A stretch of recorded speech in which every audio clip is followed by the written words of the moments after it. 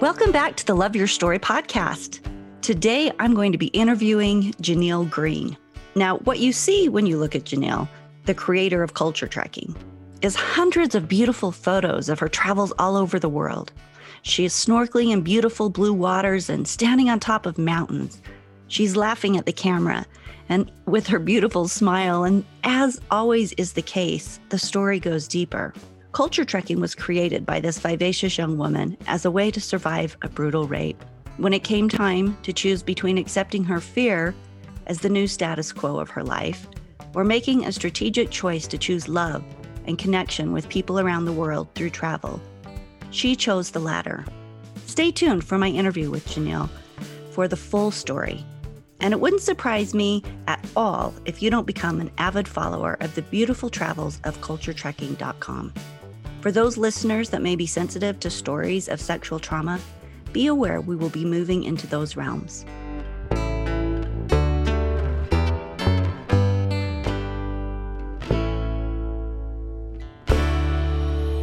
Stories are our lives in language. Welcome to the Love Your Story podcast. I'm Lori Lee, and I'm excited for our future together of telling stories, evaluating our own stories, and lifting ourselves and others to greater places because of our control over our stories. This podcast is about empowerment and giving you, the listener, ideas to work with in making your stories work for you. Story power serves you best when you know how to use it. Janelle is a physician's assistant, a survivor, and the creator of the YouTube channel and website Culture Trekking, dedicated to inspiring people to explore through cultural connections and sustainable adventures. She's also a dog lover, like I am. She has two, Finn and Zoe, and of course, in her free time, she travels. Janelle, welcome to the Love Your Story podcast. Hi, thank you so much for having me. Excited to look forward. Well, I'm excited to look forward. I'm excited to have you on the show. I look forward to the discussion. So I'd like to start where we always do, which is with your story. You moved from Vegas to Texas for a job. When was that? How old were you? Oh, man, that was about, 6 years ago almost. And so are you from Vegas? No, so I am from Utah, and I moved out to Vegas for a PA school. A play school? PA, physician assistant. Oh, okay. At Coral University. Yeah. Got it. Okay, so you were there in Vegas, and then you got a job opportunity in Texas, right? Yeah, and it was kind of one of those dream jobs. Like, I'd always wanted to work in the ICU because it's like the top tier of the educational world and, in the PA world of where you can work as a mid-level provider. Awesome. So as we all do when we go to a new place, you wanted to meet new people and make friends. So take us to that story. I moved to Dallas, Texas, and I didn't know anyone. I just said, okay, this is my dream job. I'm just going to go. And as I was making my way out there, I was like, okay, how can I make friends? Like, I'm a pretty bubbly person, and I'm the type of person that can just say hello to someone in a cafe and like, hey, what you eating and what you doing and where are you from? And, so I didn't feel like it would be hard for me to make friends, but for some reason it really was. So when I got out there as a job, like my job, I was working 12-hour shifts. I was staying overtime, and it got to a point where I was like, I'm not going to meet anybody working this much. So weird as it sounds, I ended up getting a job as a waitress just so that I could meet more people on other waiters and waitresses. And I have a master's degree, and I decided to go be a waitress just so I could make friends. Did you give up your physician assistant job? No, it was another job so I could meet more people because I didn't know where to meet people. Like in Utah and Vegas, like you can meet people wherever, but in Dallas, it's a lot of shopping and food, and it was hard for me to really figure out where to meet people because I didn't really go to bars and drink, and I know a lot of people traditionally meet people that way as well. So it was difficult. So you kept your job, but you took on another job. Wow. So Now you're really busy. Yes. So did you meet people? I did and I didn't. So the being a waitress, like it was a bit of a culture shock for me just because it was so busy and you didn't really have time to like talk to people. But I'm not one to really like shy away from a fight. And so I kept doing it and, talking to people, and they would, because I didn't really drink that much, I tended not to get invited places because that's really all people did, in Dallas, at least the people I was meeting. So, And so, what about dates? You started on a dating app? yeah. So I went to the Fort Worth auction with one of my friends who drove up from Houston. And I think she was feeling a little guilty because she had like convinced me that Texas was a great place to be and I'd find the love of my life there. And I think she just really cared. So we were at this auction with this guy going, blah, blah, blah, blah, blah, blah. All right, sold. And she's like, well, why don't you have you ever tried, a dating app? And I was like, no, I got catfish once and I kind of hemmed and hawed about it. And then I left and I went home that night and I decided, okay, I'm going to do this. Just you can't expect things to change if you don't have the courage to change them yourself. So I got on the dating app and I started talking to a few people, just kind of feeling it out. And then there was one person that I started talking to, and I found out later that it was not his real name that he had been using. And that's kind of where my story starts.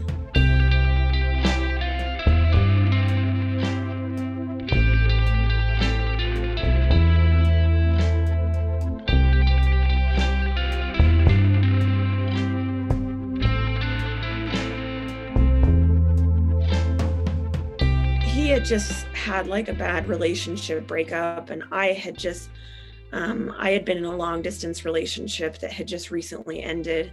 And so we were both in this like sad space, So I talked to him for a few days and then I thought, well, I'll just, I'm having some friends come over for like a little s'mores and Star Wars. So I made a Facebook event and people responded, and I was like, okay, well, I guess I could invite this guy. And, it's probably not the smartest idea to have him in my house, like when I first meet him face to face, but my friends will be there. And I just made these like inclusive excuses. And I think at the time I was just so desperate for any kind of human connection because I'd had so much of it in Vegas. And then it just all disappeared when I moved to Dallas. And so he ended up coming over and he brought a bottle of wine and a Fireball whiskey, which I didn't even know what that was at the time. And none of my friends showed up.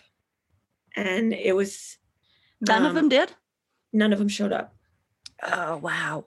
And, I grew, and this is a part of the story that I am a little shy about talking about, but I think it's important for people to know because it really plays into a lot of my healing, is that I actually grew up Mormon. And so this was a Mormon group of friends. And, in the Mormon religion, you're always taught to like be friends and be inclusive. And these were a bunch of my people from church that I was trying to like interact with. And I felt like I was trying to like break into this clique that was in this particular ward that I was in. And I just somehow couldn't break through it. So he comes in, and again, I was so desperate for friends that he's like, okay, well, do you want me to pour you a drink? Or here's a drink, which one do you want? I said, well, why don't we try the wine? And I was like, well, it's the first time I'm drinking, so might as well just do the wine because I know what that is at least. And so I tried to open it. Of course, like you have to have a little skill to open a wine bottle. I know that now. So I struggled, and he's like, well, here, let me open it for you. So he opened the drink and he goes, well, why don't you go sit down? And I think that's where I started to get a little nervous because I was like, okay, well, this is kind of weird. Anyway, so I sit down and then he hands me the drink. We start drinking, and I only got through like the first glass of wine, and like I felt like my limbs were getting really tingly, and I got really confused. And then the next thing I know, like I'm on my back and he's like, well, let me just put this here. And that's when I was raped. I didn't really know what was happening. I don't really remember that night, to be honest. I think there's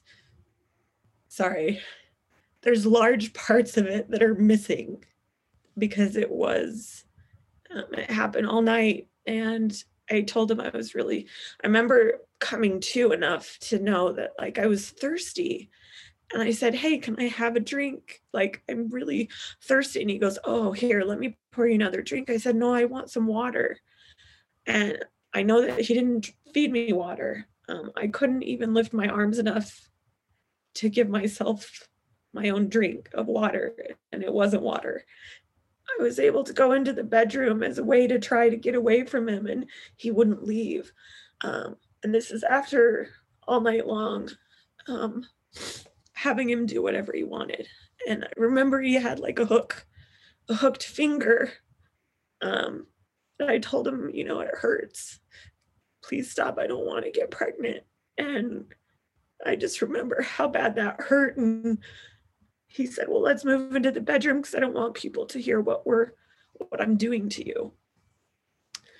So it's those kind of things like, and I'm a physician assistant and I feel like I'm pretty smart, but it was being kind that I think really trying to be inclusive and help someone else when I felt lonely that really got me into trouble. So the next morning, I finally just, the only way I could get him to leave is if I left my house myself.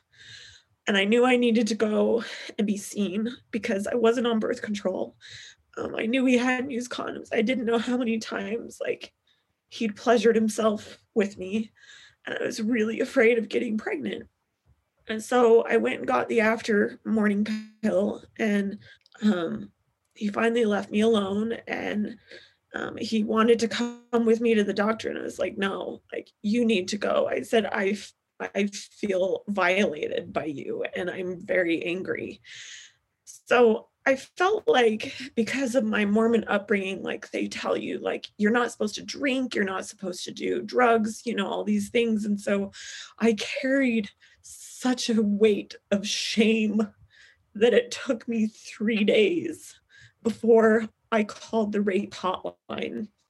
And I talked to the lady and I said, this is what happened. And she said, and I didn't call that hotline until I was working, and I had a panic attack trying to examine a male, penis. And I couldn't breathe. I was shaking. I felt flushed. And I came into the office and this other gal that I was working with, she's like, are you okay? I said, no, I don't think I am. I don't know what's happening. And it was that night that I called that rape hotline and she goes, honey, you were raped. And then it was a flurry of, you need to call the cops. And then the cops came over and they were male and they came in and they were taking pictures. They took my clothing. They took the bottle. I hadn't showered because I was too afraid to take my clothes off. And it just, I went to the hospital and there was a male at the desk and he said, he's like, what are you here for? In a very brusque emergency room type nurse way. And I was like, I was raped and I was told to come here because the cops told me we can either examine you here and take pictures in my apartment with 3 men around me, or you can go to the hospital and get a rape kit done. So I didn't really have a choice there either. So I went to the hospital and the rape kit was terrible. And the only way I could get through it was 1, 2, 3, like just counting over and over and over, because here I am, this Mormon girl, like having someone take pictures of my vagina and my exposed breasts and the bruises and the scrapes. And it was really, really difficult. It's 4 years later and I still remember every detail. So after all of this, I started into therapy, and I still couldn't examine patients. Like it was a really hard time in my career. I ended up asking my chief, like, I need to be taken off the floor because I can't function. And so they took me off the floor and let me do secretary work until I was able to find another job that was virtual. So I've been doing virtual care since that time. And I have since been able to examine patients again face to face, which has been a huge milestone in this whole recovery. But I decided once I moved back to Utah, which is where I found this new job, I moved in with my grandma, and she's like my whole world, my whole life, and the biggest support system that I have, ever since I was a child. And I remember like drinking bottles of rum to the point where I would black out. I remember drinking, a half a bottle of vodka a day and on the weekends, and just putting myself to sleep with trazodone and all these like anxiety and PTSD pills. And it was all legal. So I wasn't doing anything that was illegal because I didn't want to lose my license, because that would make him win, right? So I finally decided, like one night, like totally drunk, because you have to quiet those internal voices. And sometimes it's just not enough to just do therapy, twice a week to quiet those internal chaos is what I call it. And my dog was on my bed, and I was in my grandma's basement, and it was an unfinished basement. And she started playing with something on the bed, and I looked over and there was a cockroach on the bed. And I just sat there and I thought, I have to do something. This is not the life that I want. And it had been 3 years, and I thought, am I going to let him steal the rest of my joy? So I decided to just face the hard stuff and really get into it. And I said, okay, what can I do to survive? Like, I need to reestablish my faith in humanity. And the one thing that brought me joy in that moment was traveling.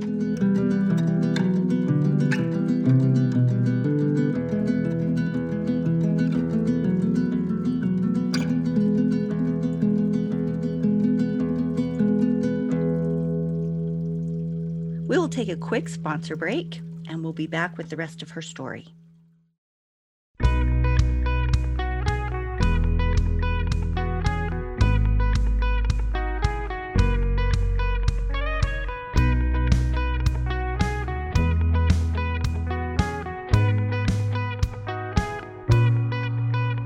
This show is brought to you by the 21 Challenges group platform. If you are a leader of a group, any type of group, book club, network marketing, employee group, a youth group, a friend group, and you're in need of a fun, fresh, positive way to connect during this disconnected time, we've got an online program that'll create fun, stretching connection and engagement with your team. Your team will get a fully immersive platform for the 21 Challenges and weekly coaching with Lori Lee as we spend 3 weeks creating awesome possibility. LoveYourStoryPodcast.com and look for the group link.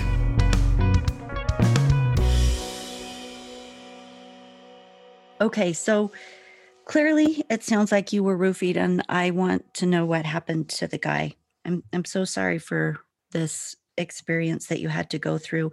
Were they ever able to catch him and stop him? They caught him, and they did bring him in, and they got DNA tests from both me and him to see if they could find any kind of solid proof that he had been the one that had been there. But because I had carried this shame and of, oh, I deserved it because I had been drinking, I'd waited too long and they weren't able to find any DNA. So I received not one, but 3 letters from the DA saying that there wasn't enough evidence to prove that a crime had been committed. Not even your testimony? Not even the bruises? Nope, nothing. That's not enough proof, huh? No, it's not, because they said it's a he said, she said, and you were drinking. So again, it's my fault. But, and that is a huge part of my healing that I've had to battle for a very long time. And I have a great therapist, and she said, Janelle, I said, I feel like I'm just making this up, at this point, because of all these things that the court had said, and all the lawyers and police and the details that I had to go over and over and over again. And she said, Janelle, when you come in here and you talk about it, you wouldn't react the way that you're reacting. You wouldn't be sitting here crying and flushed and have these circular thoughts, that are so random, if it was not something that was traumatic for you. So no matter what the courts say, your physiological response to it by just thinking about it is telling me that, yes, you were raped. The disturbing thing that I am seeing that aligns with so many other rape stories is the guilt that the women take upon themselves, or I shouldn't have been doing that, when men have no right, to do that. Like there's not even a question. And yet so often women take that upon themselves, and it's so hard to prove and so difficult to move forward. And it's just such a messy thing. And the taking responsibility for things that had to, that were the responsibility of other people, that's so common in these stories. Yeah. And I think that's why, I know I shared a lot of details of that night, but I think it's important, because at some point someone, and my story is mild, compared to some things that other women experience, and they don't get justice either. But I think it's important to share those details, not for the attention, not for reliving it. It's more just because I want people to know that maybe in my situation or other situations, that they're not alone. You are not alone. And that's where the power comes from sharing these stories, is for the woman who's listening to this, who's gone through something similar, and knowing that she's not alone, and that the things she's feeling or up against are normal, fortunately or unfortunately, Yeah, for sure. Okay, so we took a break right before you were starting to talk about that place where you turned the corner and said, I'm not going to live without my joy anymore. So how did you transition from this space of trauma into one step at a time being able to reclaim the kind of life you wanted? It takes a lot of courage, first and foremost. It's hard to relive those moments. It's hard to, I've gone through EMDR, I've gone through a lot of therapy. And in that moment where my dog was playing with a cockroach, I decided to take control of my life again and turn it into something beautiful, because I deserve more than what I was given. So I started looking into doing a travel website, because it was the one thing that I knew I could still live for. Because, exploring new cultures is a passion. Connecting with people has always been a passion for me. So I started writing. About places I'd been and trying to help people in creating those same experiences. I ended up going to Morocco, and my ex-boyfriend, he actually hooked me up with some of his very good friends. And, for some reason, I trust the Muslim religion more than I do most religions, because they keep their hands off of you most of the time. So I went out there, and it was one of my first trips after the incident, and I started writing about that. And then I signed up for conferences, and I had someone reach out to me and say, hey, do you want to be part of this intimate travel group of friends? And her name's Jennifer Coleman, and she took me under her wing, and just because she also, we met at the conference, we shared a similar story. So she took me under her wing and showed me the ropes of how to reclaim my joy through connecting with people online because that was a safe space. That was a safe way for me to do it. That led to, people reaching out and helping me. They didn't know my story. Jennifer was the only one that knew my story at the time. And people are good. And it's hard to forget that when you're in the midst of your trauma.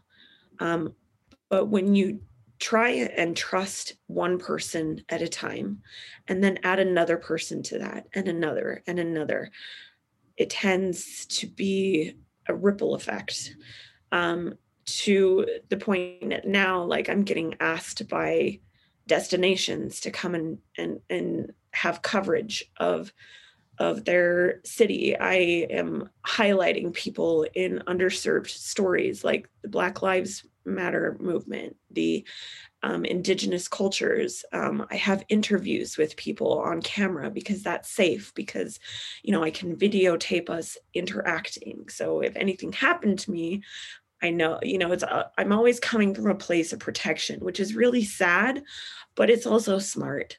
And I love your idea of the trusting one person at a time. I think so often as we learn and go through things, that healing is one step at a time. Even let's just say, and this isn't about healing, but if I'm working on a big project and I'm overwhelmed, I get to that point where I'm like, just what's the next step? That's all I need. And I really love the idea of if you're in a space where your trust of the human race has been annihilated, choosing very carefully one person at a time to let back into that circle. That's just really smart advice. I like that. Yeah. And it gets down to the core of, with every interaction, with every choice that you're making from here forward, you can either choose fear or you can choose love. And that is my whole premise, is seek first to understand, reach out, and have the courage to know that life can get better. It's easy to choose hate. It's easy to want revenge. Being a leader in love is definitely the more difficult path. But you say that there's so much strength and peace when you reach that place. What words of hope do you have to share with people who've experienced trauma or PTSD from an ugly life experience? What do you suggest for them? I think for a long time, I felt like I was in a dark pit, and that's really what it feels like, that you can't get out of, and you're reliving this torturous thing over and over and over. But when you have the courage to take those small steps, when you choose love, when you choose forgiveness, it can happen. If it's forgiveness of someone else or if it's forgiveness of yourself. Have you chosen forgiveness? Have you been able to forgive? I think I have, and it's not in a traditional sense that I am saying I forgive him for what he did. I think in a non-traditional sense, it is, I have made peace with him in my mind that what he did was wrong, but he has no power over me anymore. And I hope that he finds, like, he doesn't do it again, and he finds some kind of life path that will lead him from doing those things again. You're saying you're in this dark pit and you take one step at a time. Obviously, the steps you've taken have been a lot of therapy, have been an active choice to choose love and forgiveness over that fear and darkness. What else? What are the other steps that help you move forward? Human connection. I think that has been the most integral part, and not being afraid that people are going to judge me. You have to let go of you have to let go of first judging yourself, and then realize not everyone is going to judge you as harshly as you think they will. And that was a huge step for me. Yeah, I've heard that over and over. Oprah tells a story about how she had a secret that she kept for a long time, where she got pregnant as a young girl. I think she was like 14, and she ended up having that baby and it died. But she had kept that from everyone. It just wasn't something she shared. And she was horrified when it came out later after she was older and very popular. And she thought everyone was going to, shun her and judge her. And that morning after it had hit the news, she walked out and all she received was, either people didn't worry about it or she received support and love from people. But she said she was really surprised at how little judgment came against her. Yeah. And I think that's a really important thing to remember is like, I carried a lot of shame because I had a drink, and whether I was roofied or not, I will never know. But the fact is like, if someone is sleeping, you would never go and touch them inappropriately. Sure. It seems if you lose control of your limbs and you can't get yourself conscious, I think that's pretty clear that you were drugged. Yeah. And whether I was or not, it doesn't matter at this point to me because it happened and I'm moving forward and I am strong. I wouldn't say I'm stronger because of it. I'm stronger despite that. And I might look at the world differently, but I honestly and truly feel like I am a much better and more empathetic person despite that. Oh, absolutely. Would you say that that's maybe what would you say is the thing that you have learned most from this horrible experience? Everyone has their own trauma, and until we face it ourselves, we'll just continue to pass it on to each other. So when you look at yourself and I wouldn't say suppress those demons, but when you make peace with your own demons, whatever that may be, then it helps you move forward and it helps you become more loving, helps you become more empathetic. And I'm talking my demons, I'm talking his demons, your demons. We all are passing it around. And when I was just talking to Jeff Hoffman the other day on Clubhouse, and somebody asked him, he said, what is the one thing that you think the world needs more of? And he said, empathy. And I just thought, hallelujah, thank you. Because I totally agree with him. And that is the one thing that I think I'm grateful for from this. So one of the quotes that you like best, it says, get comfortable with the uncomfortable and it will mold your character to show you your true inner greatness. Tell me what that means to you. It's very deep thought, but it is one of my favorite quotes. And it's this whole premise behind our brains are wired to protect us. That is evolutionarily, that is how they are wired to protect us from danger, protect us from hurt, protect us from emotional pain. So when you try to look at those things inside you, when you try to go to places that might feel uncomfortable for you, or meet with a culture or a society that is different from yours, when you push yourself into those uncomfortable places, then it resets your brain in a safe way to say, hey, this is a safe space. We don't need to be afraid of this anymore.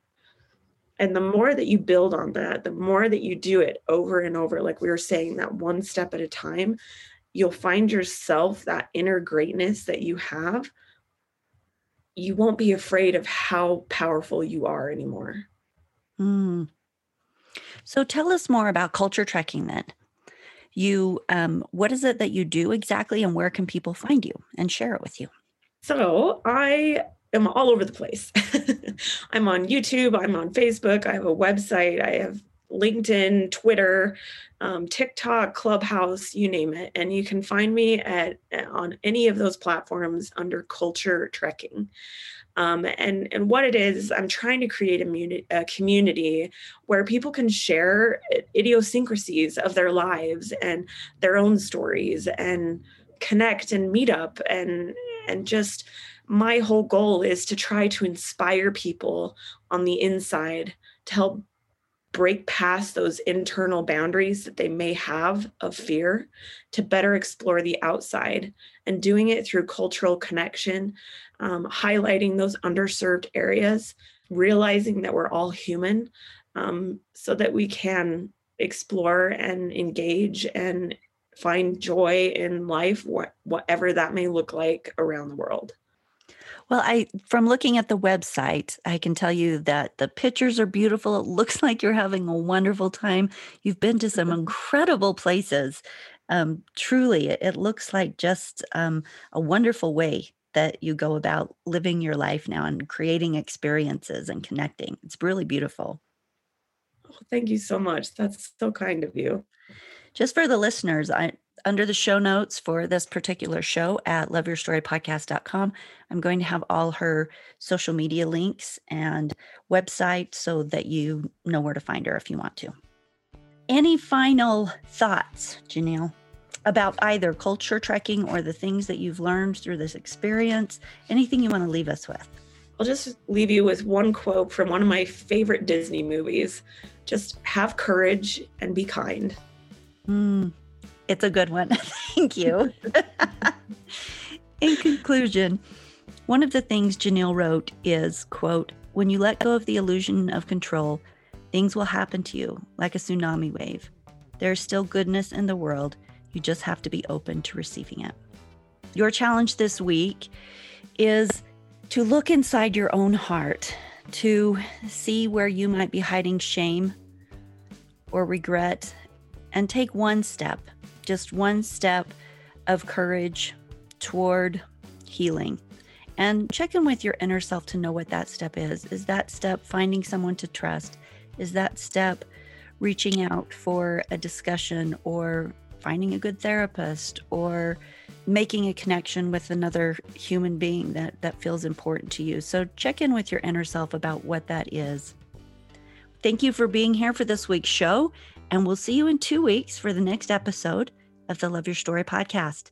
And if you like this episode, please leave us a quick review on your app. It's good karma to support.